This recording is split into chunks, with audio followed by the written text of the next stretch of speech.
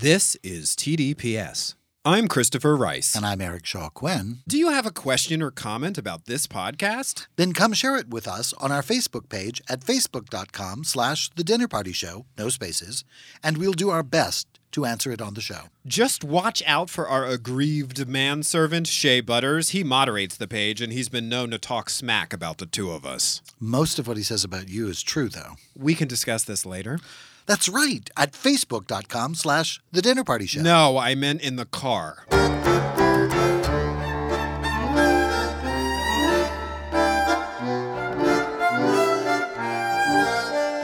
Hi, I'm Christopher Rice. And I'm Eric Shaw Quinn. And you're listening to TDPS Presents Christopher And Eric.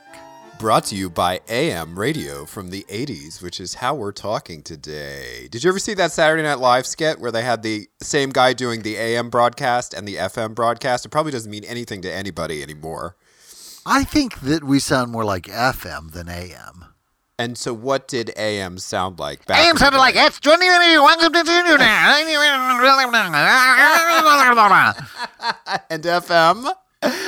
Hi, it's so-and-so FM, where we're rocking the hits and feeling it down to the... Yeah. Oh, okay. So AM was more sort of loud talk radio. It was a lot more hyper. It just seemed a lot more hyper. It was also sounded tenier. Oh, yeah. Like FM sounded like a deeper, richer sound. And that, I assume, and had AM something was, to do with... AM was somebody talking to you live from the downtown Columbia, South Carolina. WCOS FM, AM, and they would, play top 40 stuff, but it was very... It didn't sound as good. The sound quality wasn't as good. So music kind of moved to FM, and AM talk radio took over AM because you didn't need to sound as good. And so I assume that has something to do with the actual transmission, like they were different towers or whatever. This is not actually the focus of our episode today, but I just think it's interesting. And Eric clearly knows all about it. I really don't. But yeah, there was something different in terms of frequency modulated and something else. I can't remember. There's something different in the quality of the two signals. I guess one is better than the other. I honestly don't know, or maybe different. But the sound on your television, I think, when we still had broadcast television, was FM. Mm-hmm. And we do still have broadcast television. There are people out there who are still using broadcast television. I don't know if the sound is still an FM thing, but yeah, absolutely. And if I'm totally making that up and that's complete bullshit, forgive me. This is really not my area. But please do come on to the Dinner Party Show's Facebook page and explain in excruciating detail how Eric was wrong, because I love moments like that, because they're so rare, because he is so often always correct. Eric knows a great deal. It's why he's my best friend and co-host. I think I just remember a great deal because I'm really old, and so I've heard a lot of stuff over the years, but maybe, I don't know about nose. The nose part is like... Knows by rote, has memorized. Right. I was in a classroom where somebody said something about this in the J School at USC 5,000 years ago in 1852 when I was still in college. And when pterodactyls darkened the skies. Right, and brought our messages every morning. Okay, I want to give a little peek behind the curtain here, because this is something that we have to do before we begin recording. Our sound genius, Brandon Griffith, says it to us, because we use a microphone. We're remote recording, which we have been now for almost a year. We're coming up on the 1-year anniversary of going remote because of the coronavirus pandemic. And we use these microphones called Blue Snowballs, and we use a program called GarageBand on our respective computers in our homes to record. So before we begin, Brandon always says, red bars and blue snowballs. But sometimes he says blue balls. Yeah, I started saying that. I started answering him back with that, and he's finally relented, and he says, red bars and blue balls. Right? So anyway, I think it's funny. Nobody else might, but maybe it'll be the name of our spin-off production company, Red Bars and Blue Balls. Or maybe it can be our flag. Our flag? Tell me more, sir. Well, red bars and blue balls on a field of, chartreuse could be our flag for the dinner party show. on top of a rumpled gay pride flag for our rumpled, Absolutely. exhausted gay pride that we both have. Okay, that's enough banter. That's enough silliness. That's enough chit-chat. Really? Now we're going to get down to business? What are we going to talk about that's so serious today?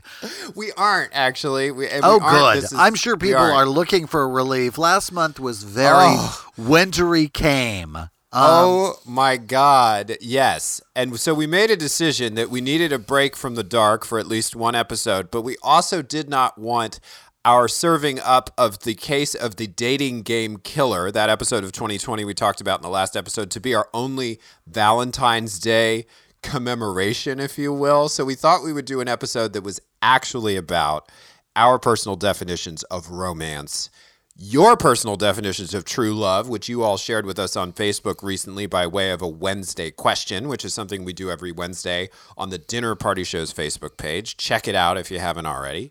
And so, yeah, we thought we would do something that was about love that didn't include knives, murder, sexual predation, and abuse. Let's do an episode about love. Family massacres. Oh my God. Blood-drenched children. We just really wanted to have a week of let's just talk about roses and boxes filled heart-shaped boxes filled with chocolate. Let me ask you a question first before we dive in, because I think this is But first, something dark. First, no, it's not dark. It's maybe a little psychological, but would you consider yourself a cheerful person, Eric Shaw Quinn? I would consider myself a happy person. I don't know if people would characterize my personality as cheerful. Okay. I feel like I am of good cheer. Mm-hmm. But I don't know that people would call me cheerful. That seems like I'm still pretty well actualized. Okay. Right? I'm pretty situationally aware and right. Cheerful always has a certain chipper in denial kind of sense to me. That that idea of it. I am of good cheer, and I always talk to people, wherever I am, even strangers, glad to see you. Like I haven't seen them for a while, like they're old friends who I haven't seen for a while. I try and be of good cheer with people, but cheerful, just, I don't know. There's something about it. It has a tone. What do you think? Is it? Don't you think I think it's in your answer. If your belief that cheerful people are delusional, I think that's sort of an answer. I think that it's not the same thing as saying you're. Okay, well then clarify for me what you said. Because I don't want to attack cheerful people. I mean, I think there are some people that are just intrinsically sweet and lighthearted people who, but I think the use of that term tends to connote a sort of denial. A sort of denial. Okay. I think that you are, the reason I am asking this question, and I think this is more true of you than it is of me, but I think that you are someone, and there are many people like you out in the world who are able to cultivate the brighter sides of their personality, not by ignoring the darkness in the world, but by finding ways to exercise it. And I mean that the version with the O in it, not the calisthenics version of exercise.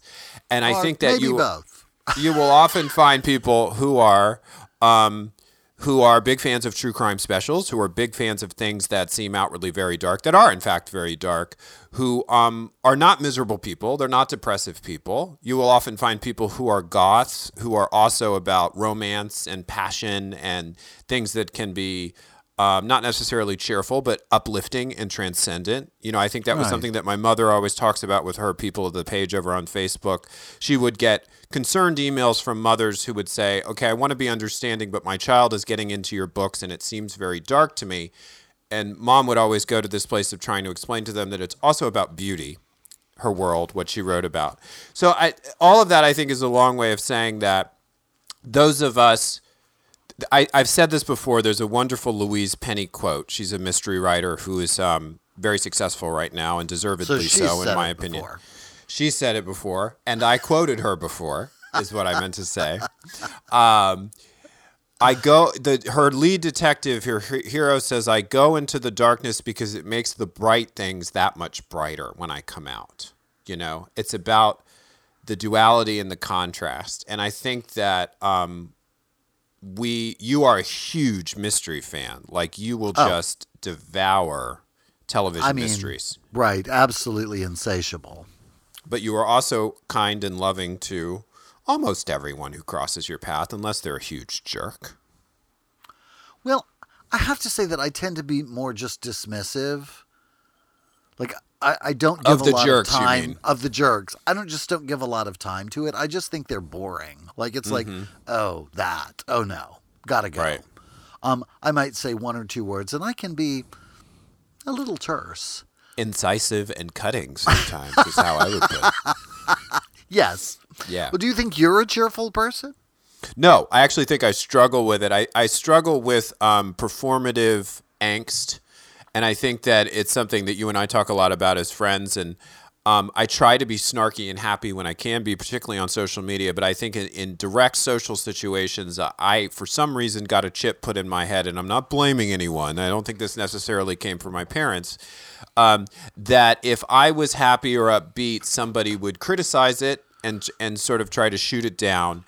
And so I need to say the self-deprecating thing before anybody else can. And I think that there's a middle ground there between being that person who's always sort of bowing your head and trying to be sheepish and humble, which isn't kind of a form of performance and a lot of people can read as disingenuous, but also being confident and upbeat and happy.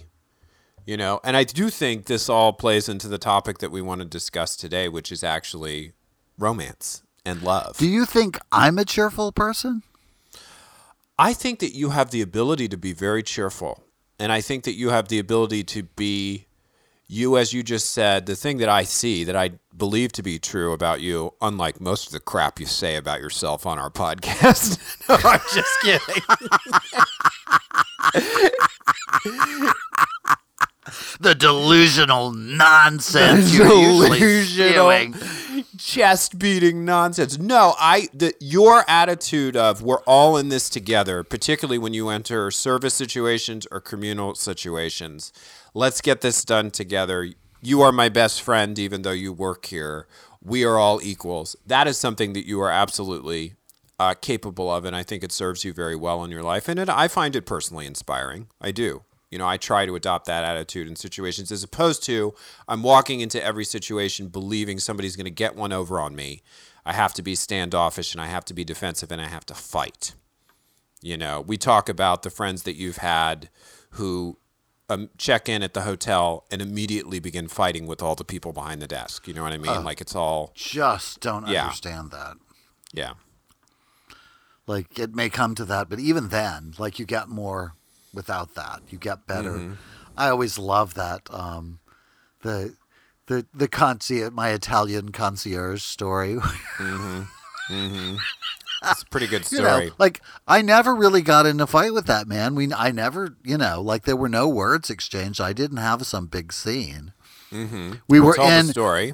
We were in Rome, and we were getting ready to go to Florence, I think, and. We'd been out for the day, and Christopher went back to his room, and I was trying to get packed, and I wanted to ship a lot of souvenirs and tchotchke and stuff back home before we left. I didn't want to drag it to Florence. I didn't see any point in that. So I called down to the concierge desk and said, I've got some stuff I want to ship back to the States. You know, what do we need to do? How can we make this happen? And he launched into this rather extended, not a tirade, but it was like a lecture on how it wasn't possible. Mm-hmm. All of the reasons why it was not possible for this Waldorf Astoria hotel to ship goods back to the United States, which seemed dubious at best to me. And so I said, well, then why am I still talking to you? And I hung up the phone. And it was within, I'm going to say it was within 15 minutes. There was a knock at the door, and it was somebody there to get my passport to make copies of it for the customs paperwork that was going to have to be filed to go with the packages that they were putting together downstairs to ship my stuff back to the United States, and forms for me to fill out to, give them the addresses and stuff, because his point was it was Saturday, and so that was it. All bets were off. No shipping was ever going to be possible again. And I was like, well, they'll be back on Monday, won't they? Anyway, I didn't say any of those things to him. I just said, why am I still talking to you? Because, why would I call the concierge desk to get a list of why you can't do stuff? It just seemed odd to me. So I didn't really get into it with him. I just was like, yeah, no, we're not doing that. Mm-hmm. So that's the decisive side, right? My favorite part of the story was you going downstairs and saying, right. I'm going to need to ship some. Oh, are you with Mr. Quinn? Yes, you just bring whatever you want down. Yeah. Yeah. I think the thing I like about it, you weren't asking for anything for free. You weren't. No. You were asking for anyway. There's something about your from the concierge desk, right? And there is something inspiring about your assertiveness, but I think that your ability to be cheerful, as we were talking about it, comes from your knowledge that when you are being dismissed, you know how to take care of yourself. And I do think that's going to play a role in our conversation about love and romance, which is coming up.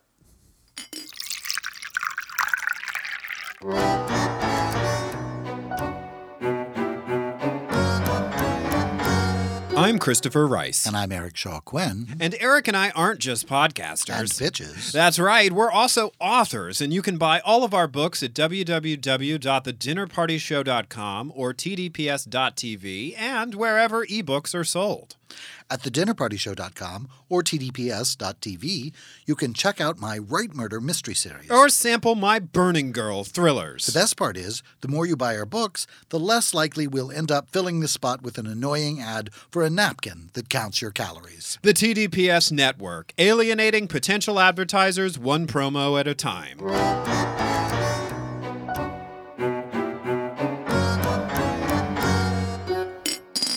All right, so my tentative title for today's episode, and this may not be what we decide on, is Romancing the Hosts. Yeah, I saw that. I was like, okay, great. I'll be changing that later. Joan Wilder. Joan Wilder. Eric Shaw Quinn. It's you. Okay. There were two inspirations for this episode. One was that Valentine's Day is only recently in our rearview mirror, and we did a True Crime TV Club on that day. The other one is that we do this thing called the Wednesday question, and we asked people recently what their least favorite holiday was, the one that they could wipe from the calendar. And a lot of people said Valentine's Day. Not all of them, but a noticeable number. And so in a subsequent Wednesday question, we asked people to define true love in 3 words, and we'll get to those later. But we had our own way that we thought we were going to break down this question. Do you even remember what it is? Your eyes are getting bigger on FaceTime. Oh my God. Is there a prize for remembering what we're even talking about? I'm sorry. Was I supposed to be paying attention to you? I have more stories about Rome hotels. I thought we were talking about travel advice today. This is now a travel podcast. No, we were going to talk about the most romantic thing that anyone has ever done for us. But before we got there, we were going to talk about our favorite romantic movie and maybe our favorite romantic book as well. Yeah. Or maybe they're the same thing. Yeah, that's what I thought we were going to do. So when you got that list of the 3, I was like, what was the question again? Oh, that's just if we run out of time. And because we love our party people and we want to give them a voice on the podcast always. Right. And they had great answers too. So I struggled with this one. I really did. I thought, not the movie book portion, but the most romantic thing I descended right into bitterness. I was like, nobody's ever done a damn thing for me at all. I'm always the one doing it. I go out, I buy the rose petals, sprinkle them all over the floor just to get them to bottom finally. So that's where my head went. What about you, Eric Shaw Quinn? Yeah, I always I think I've told that story, the story of the moment that was the most romantic moment for me was that I think that's what I thought. It was like, have we done this before? Because I know I talked about Roy Slade, the first boy who I ever the boy who made me realize, I like boys. I see. That explains so much. He never knew it, but he transferred into my high school, and I think that was his name. That's what I think, from Alaska in the mid-year at W.J. Keenan High School in beautiful Columbia, South Carolina. And yeah, he was beautiful. And so there was that. And I think in that same episode, I talked about the moment that I will be in the Livingston Taylor moment. Tell us the moment again, Eric Shaw. It's been Okay. a terrible year. We've probably all forgotten. We love your stories. I was dating this guy, Greg Crutcher. I was still in college, and he was really young and working at the local TV station. He was the Carolina Traveler, and it was newly on, and it was kind of amazing. And there was this moment. He was a slob, and he had like 8,000 loads of laundry that needed doing, and the house was kind of, cabinets filled with rotting food and takeout containers in the refrigerator. And we had this moment where we were cleaning his house up. We were doing his laundry so that it would be a nicer place for us to do other things. And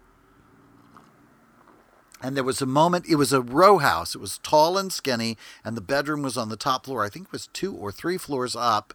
It was, I think, the only thing there, and it was a cold spring or late winter day, and there was this cold breeze blowing through, and we were putting the sheets on the bed, or I was putting the sheets on the bed, the clean sheets on the bed, and he had put on Livingston Taylor, who is the younger brother of James Taylor, singing this song, I think maybe his only hit, I Will Be in Love with You. And he came running up the stairs singing that song and swept me and the clean laundry and the sheets up in his arms and spun me around, and it's the sun coming through and the sheets all over and the smell of the clean laundry, and we fell onto the bed. And that was maybe the most romantic moment that I can think of, but I don't know that's somebody doing something romantic,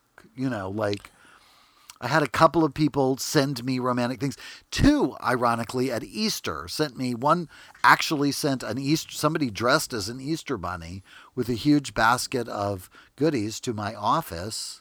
And yeah, which was kind of like, wow. And then, he was one of those people who we had a conversation, and I said, well, like over dinner, not long after that, where I said, okay, I think this is going a little fast, so maybe we need to slow down some. And he kind of gave up. And another person did it, like left the Easter basket at my door, and then I never heard from him again.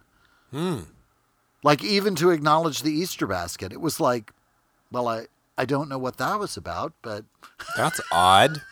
Yeah, I both of those were strange incidents, so I guess they were kind of romantic, but... they were just sort of a nice gesture, like getting flowers or something, which is lovely. But I don't know. I think of romantic moments as like somebody doing something that really speaks to you, that shows that they know you. Right. That shows that they care about you. I always tell that story about my friend. We were not dating. We never dated. We were just dear friends. My dear friend John Wesley came back. He was filming Dawson's Creek in North Carolina, and he was back in town for a while, but his car was still in North Carolina. So he got a rental car, and we were going to see Rent. He'd gotten tickets for us to go see the musical Rent down at the Amundsen, and here in Los Angeles. Yeah.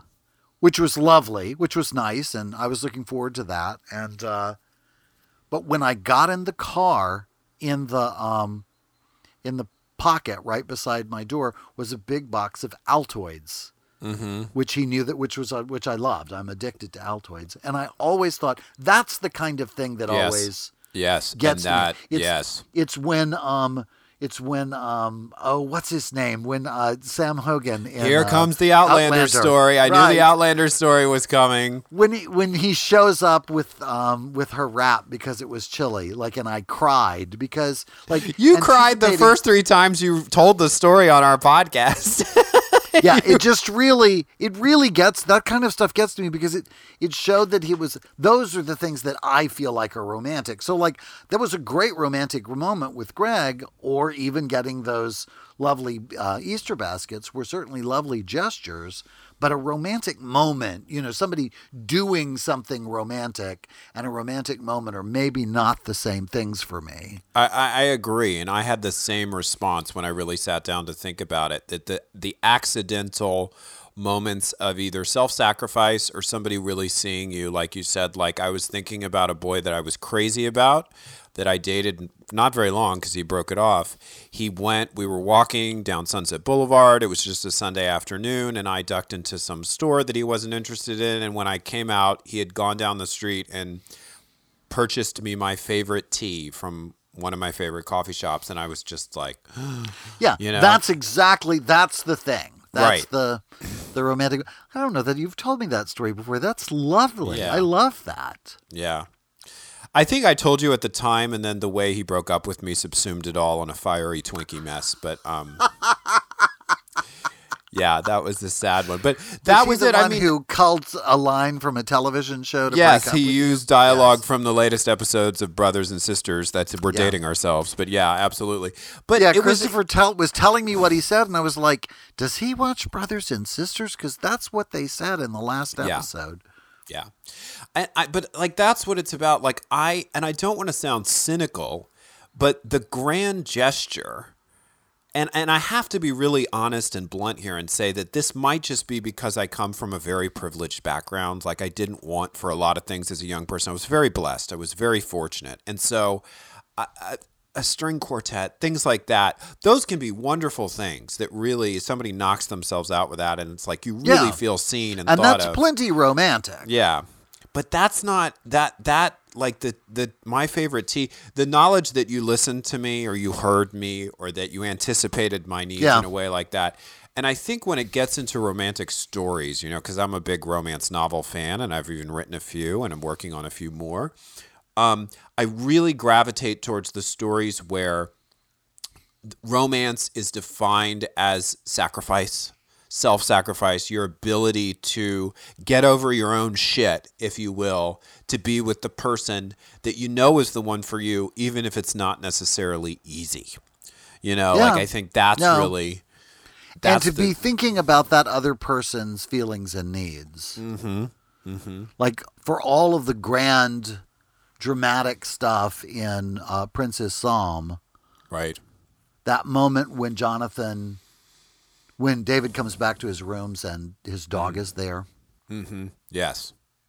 And tell people what Prince's Psalm is again. It's your Prince's novel. Psalm is a book that I wrote about the romance between King David, the man who ultimately became King David, and Prince Jonathan, who was in fact the heir to the throne of Israel prior to David becoming king.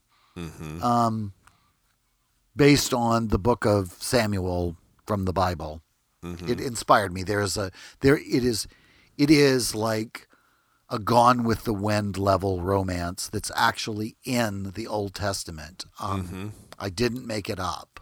Right. I just expanded on it and wrote a novel about it. And because, I thought people should know that that's there. Using that book to discriminate against people, I thought they might want to be aware that there was this gigantic romance there.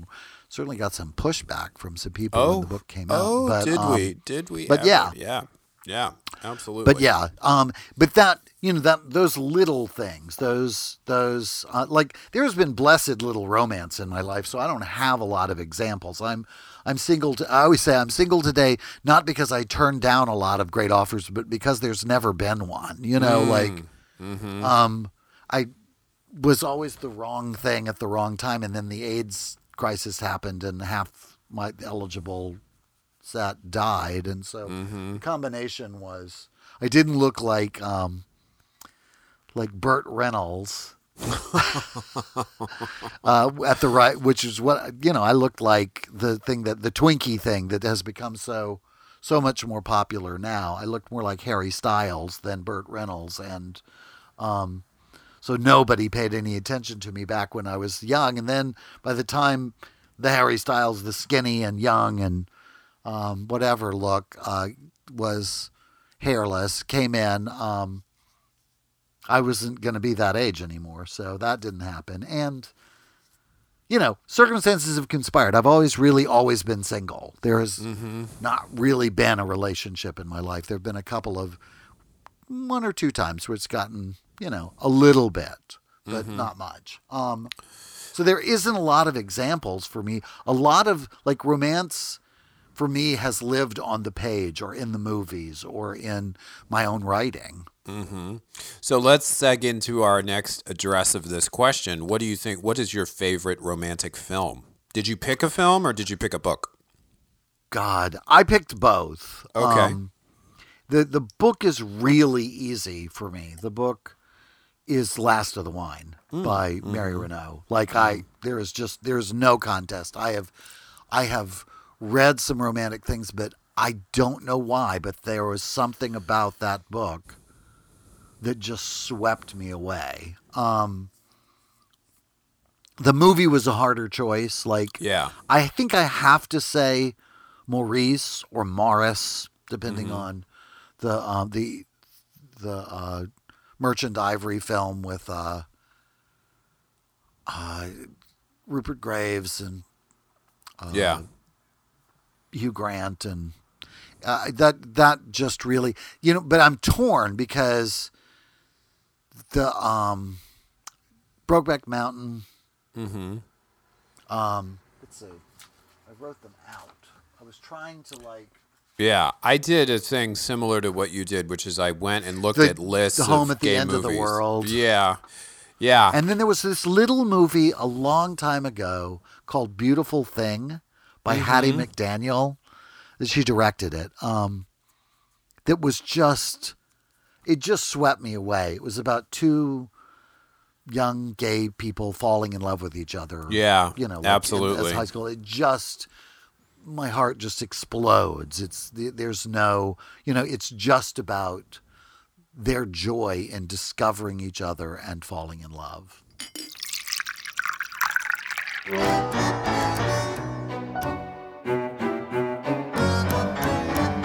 I'm Christopher Rice. And I'm Eric Shaw Quinn. Do you have a question or comment about this podcast? Then come share it with us on our Facebook page at facebook.com/The Dinner Party Show, no spaces, and we'll do our best to answer it on the show. Just watch out for our aggrieved manservant, Shea Butters. He moderates the page, and he's been known to talk smack about the 2 of us. Most of what he says about you is true, though. We can discuss this later.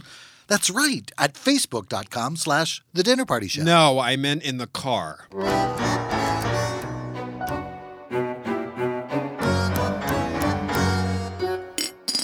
What about you, Christopher Rice? Well, I don't know if you had this experience, but I had this pang of guilt when I realized that my first choice for the most romantic movie I'd ever seen was actually about a straight couple. And clearly I had done the conversion in my head. But I went online and I started looking at top 10 lists, and I started going through a lot of the most popular gay movies thinking maybe there's something I've forgotten or maybe there's something I'm censoring. And a lot of them had downbeat endings, up until recently. They were tragic films. Brokeback Mountain, very romantic, but very sad ending. Oh, my God, just heartbreaking. And a lot of them I had this experience with books, right? That the first really impactful gay novels in particular that I read weren't swooningly romantic, but there was that amazing experience of identifying deeply with somebody on the page. Or if I was younger, seeing a preview of the community that I was headed towards later in life in urban centers here in America. No, but not necessarily like, oh, I'm seeing a relationship I would love to be in or a marriage that seems completely intoxicating. I had that experience more recently when I got over my own prejudice and bias towards the idea of women writing gay romances. Although we should say it's a much older book, but Last of the Wine was written about two men, but written by Mary Renault. Absolutely. Yeah. So, but I read a lot of very dark, but I thought gritty and sophisticated, what are called MMs, male romance novels. The M is an old internet code for fan fiction that means both romantic leads are male. And I really saw myself for the first time. And I saw characters, two male characters, really overcoming some shit that wasn't always about homophobia and oppression. It was about their personal issues, addiction, compulsions, self-destructive tendencies, and helping each other get over it in a way that was like, okay, here, I'm home. I found it. And I think one of those books is one that I've talked, it's not a very well-known novel, but it's one that I've talked about before on the podcast, and it's called While the World Sleeps. And it's set in a small southern town. It's about one guy has a sleep disorder that is leading him to do destructive things, and the sheriff of the town, who is gay, becomes kind of invested in trying to help him deal with it. And he has to sort of tie him up at night to keep him from wandering around and hurting himself and doing things. And that becomes an entree towards discovering that the other guy really enjoys being tied up. So it's actually kind of an erotic romance as well. But you find it where you find it, and that's kind of where I found it. No. But in terms of the movie, which I think, even though it's a straight couple, is very much in line with those themes, it's Moonstruck. It's Moonstruck because it gets at the accidental nature of the unexpected and accidental nature of romance that I think you and I talk about all the time, that the harder you look for it, the more you're trying to force something to happen that's maybe not meant to happen. But it's like, so if you haven't seen Moonstruck, correct that immediately because it's an amazing, hilariously written, some of the best dialogue. I can't tell you how many times I've seen Moonstruck. I just periodically need to see Moonstruck again. It is a great film. And I think Olympia Dukakis and Cher both won Oscars for their performances. I think they both won. I think so. Yeah. Okay. I think that's where she said, this is the year of the Dukakis. Yeah. So, and Cher definitely won. Cher is playing this widow who lives in, I think they live in Queens, or they live outside Manhattan. Brooklyn, yeah. And she's in this relationship with this guy, Johnny Camilleri, and he's sort of like, on paper, it's a good thing. Yeah. She's had a relationship before that didn't work out. He got hit by a bus, right? She always says, I got hit by a bus. And so they have this really bland wedding proposal in this moment that's not really, you can tell they're not really happy, and he's getting on a plane to go tend to his mother who's dying in Sicily, and he says, listen, while I'm gone, I need you to go invite my brother to the wedding. There's bad blood between us. I need you to extend the invitation. And without giving too much away, she goes to extend the invitation, and from then on out, everything is thrown off the table, I should say, and is on the table. It's a great movie, and it is about, when it first arrives, you don't necessarily recognize it as being either the right thing or the wrong thing. And I think it's great. And it is, again, it's not necessarily, there's some grand gestures in the movie. Nicolas Cage is the brother, another great performance. He does do some grand gestures, but it's mostly about being willing to be open to chance and randomness in this area of your life, you know? It's really interesting that I hadn't thought of it to describe it that way. And to be fair, that's the thing that I love about Maurice. Mm-hmm. Morris or Maurice. It's written the title is Maurice like we in English would write it, but they pronounce it Morris in the movie. So, yeah, take your pick. But yeah, there's the relationship that Morris has that looks like the one that he should have. His schoolmate Hugh Grant, and they meet at school and they have everything in common and they're equals, and one of them's a peer, and it's very, and then the other is something that a chance encounter that happens with Rupert Graves' character later in the movie, and that there is a moment of the declaration of that is very much equal to the declarations of love that happen in Moonstruck. It's not as comic, but it is that sort of, no, this is This is it. There's the meeting at the boathouse is one of the most take my breath away romantic moments that I've ever seen in any film, same sex or otherwise. I think that you have to include same sex films because most of our lives has been looking at autocorrect versions of straight culture and trying to find romance there and imagine ourselves, because we have not been much or often depicted.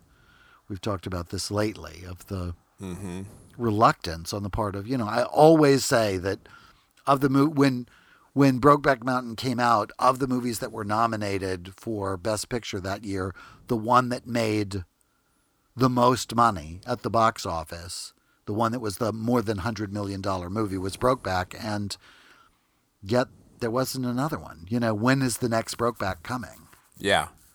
I'm still waiting.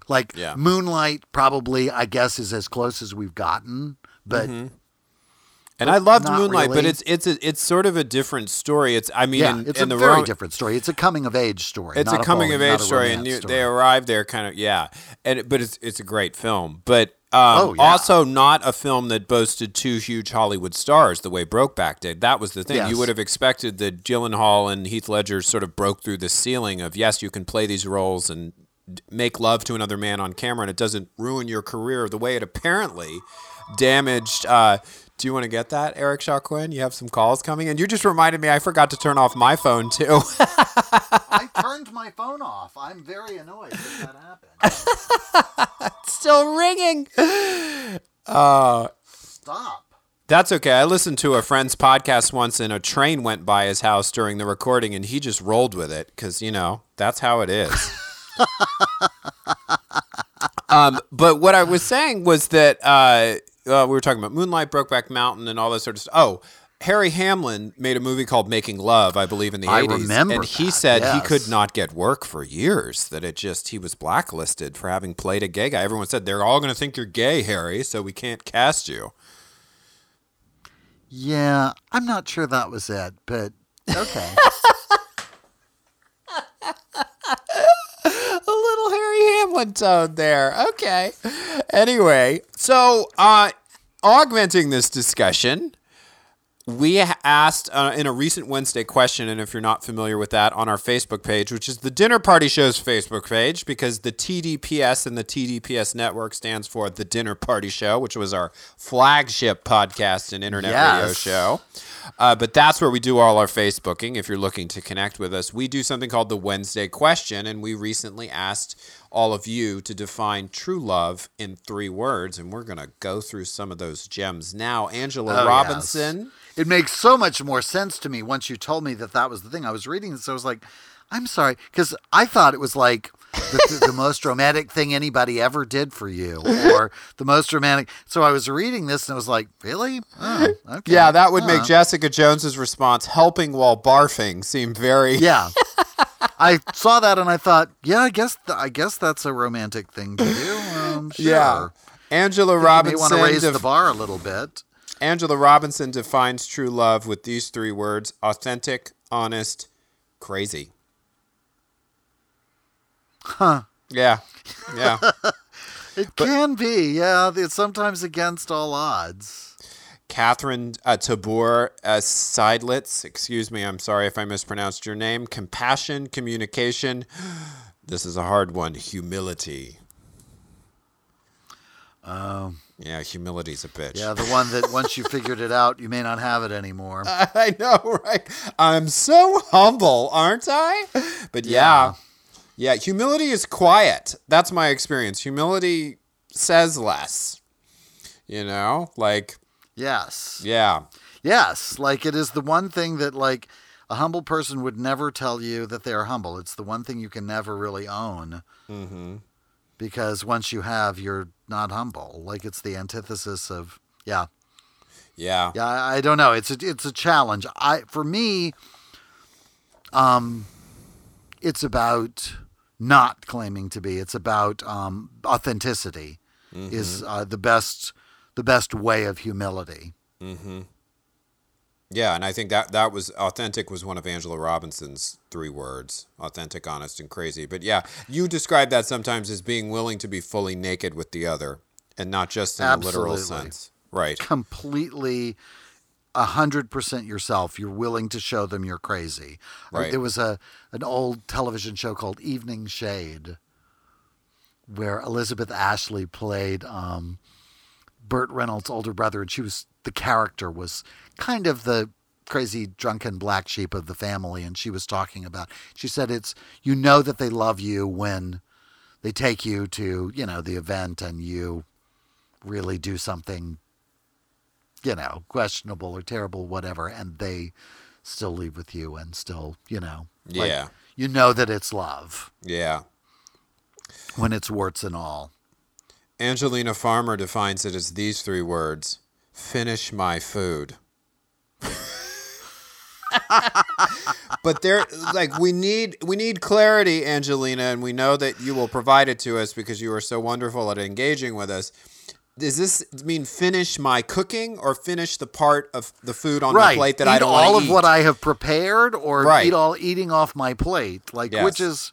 Which is I don't know. I would very much like to know, because it's very unclear from that which it is that you mean. I think either of them can have having somebody eat comfortable to eat off your plate is lovely, but having somebody willing to eat what you prepared for them is also its own thing. Daylin Pear: loyalty, trust, honesty. I got no beef with that. That sounds right to me. Loyalty, trust, and honesty. Yeah. Sounds like, The loyalty thing, that gets really thorny because, I've been the victim of, and also the I don't know, accused of not putting the other person, and I'm putting this in giant air quotes, first. I think that can become a really toxic dynamic when you're deciding who's coming first, and are your friends first? Is your job first? And it's like, what if everything was integrated in some way? I think when someone is lodging that complaint, I feel like I don't come first and they're targeting something, there's really just a larger kind of attention problem in the relationship. It's like I feel like I'm not getting anything out of you that I really want out of you, and so I've decided that you are giving more of it to this other area of your life when really that might not be the case. It's just that they're not showing up. I have to say this about that, is that you have to fall for the boyfriend that you have and not the potential boyfriend. Mm-hmm. I think what a lot of people do is find somebody and then want them to not be the person that they found. I had a friend once who met a guy out line dancing at Oil Can Harry's, the sadly lamented Oil Can Harry's here in longtime gay bar here in Los Angeles. Did they close? They fell in love. Yeah, Oil Can Harry's is gone. It's going to be a jazz club now. Oh, my God. Yeah, no the gay idea. bars are dropping. The Yeah. gay bars are going. They're not going to survive this.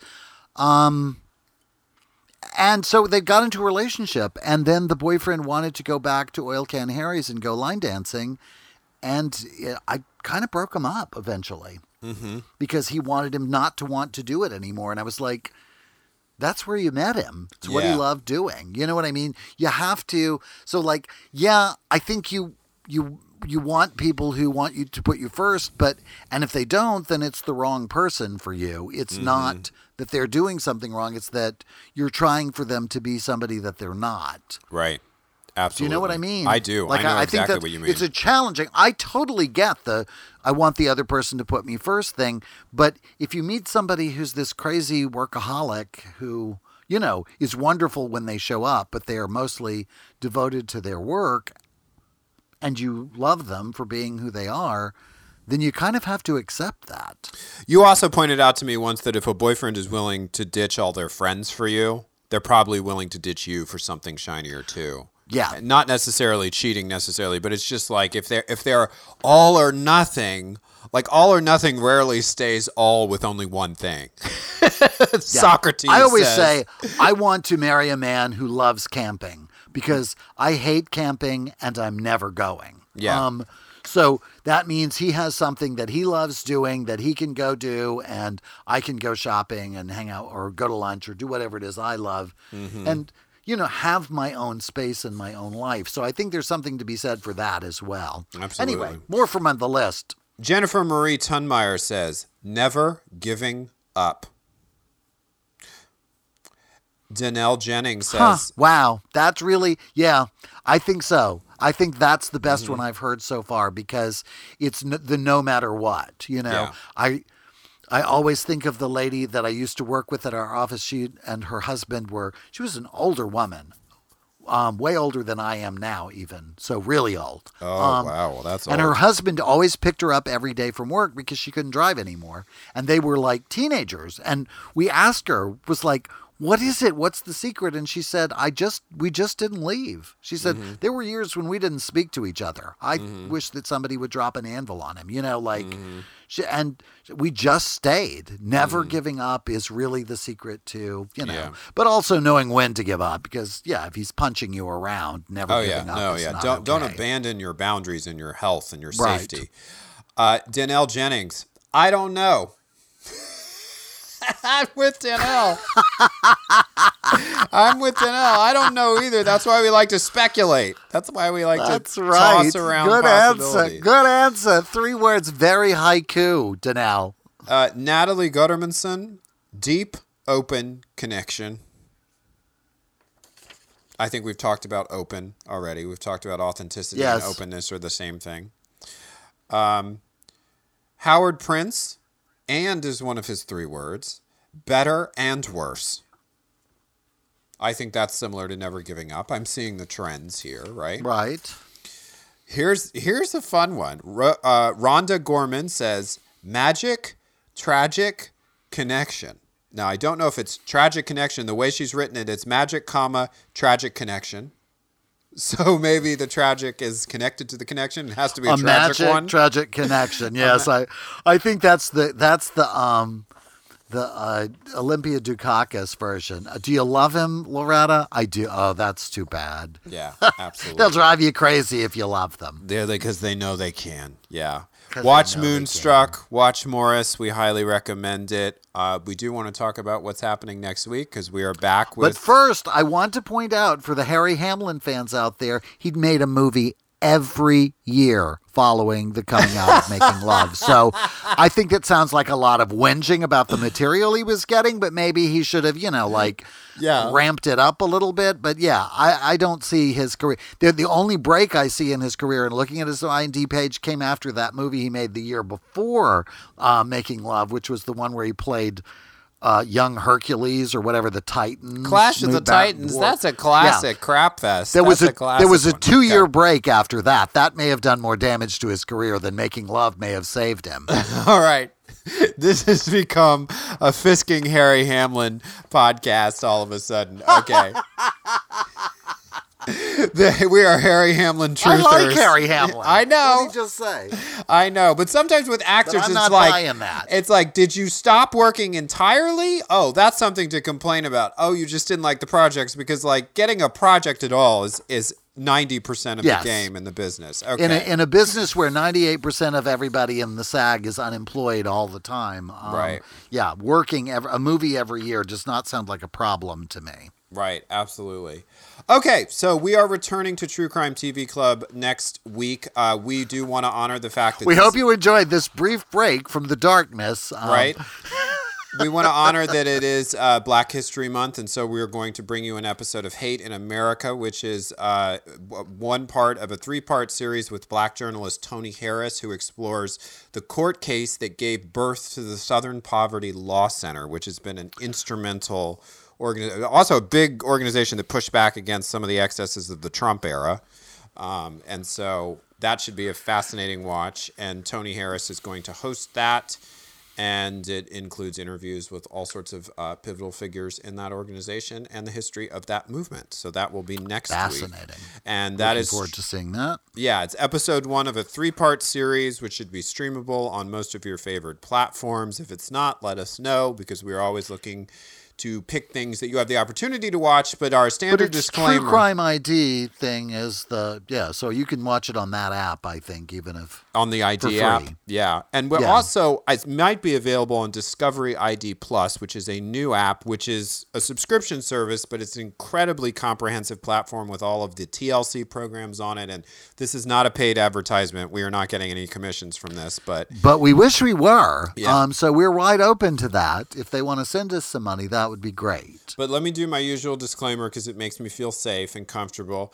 We serve up on True Crime TV Club the special in such detail that you don't need to have watched it, but we tell you what it's going to be in case you want to watch it. And, some people say that's the right Because thing to it's do. True Crime TV Club. Yeah. So, the idea is like everybody reads the same book and then we talk about it. Everybody watches the same TV show, but you don't have to watch the TV show if you No. don't want to. In fact, was it Cindy Conforti who said she was Yes. never watching the shows We again? call The it Cindy the Conforti rule. Cindy is- Conforti rule. She said, because the thing that you lose, a lot of this is commercial television. And so when you stream it, they do repeats and catch-ups after the break that's not there anymore because you streamed it on television. It really annoys people. So we don't do that. We just take you right to the heart of the matter and serve it up. Anyway, that's all for this week. That's all for love. That's all for romance. We're done. It's over.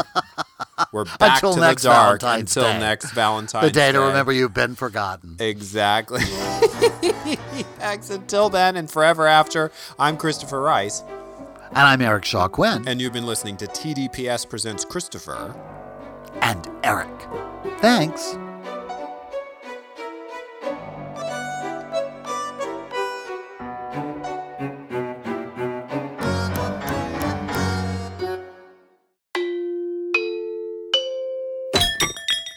This is TDPS.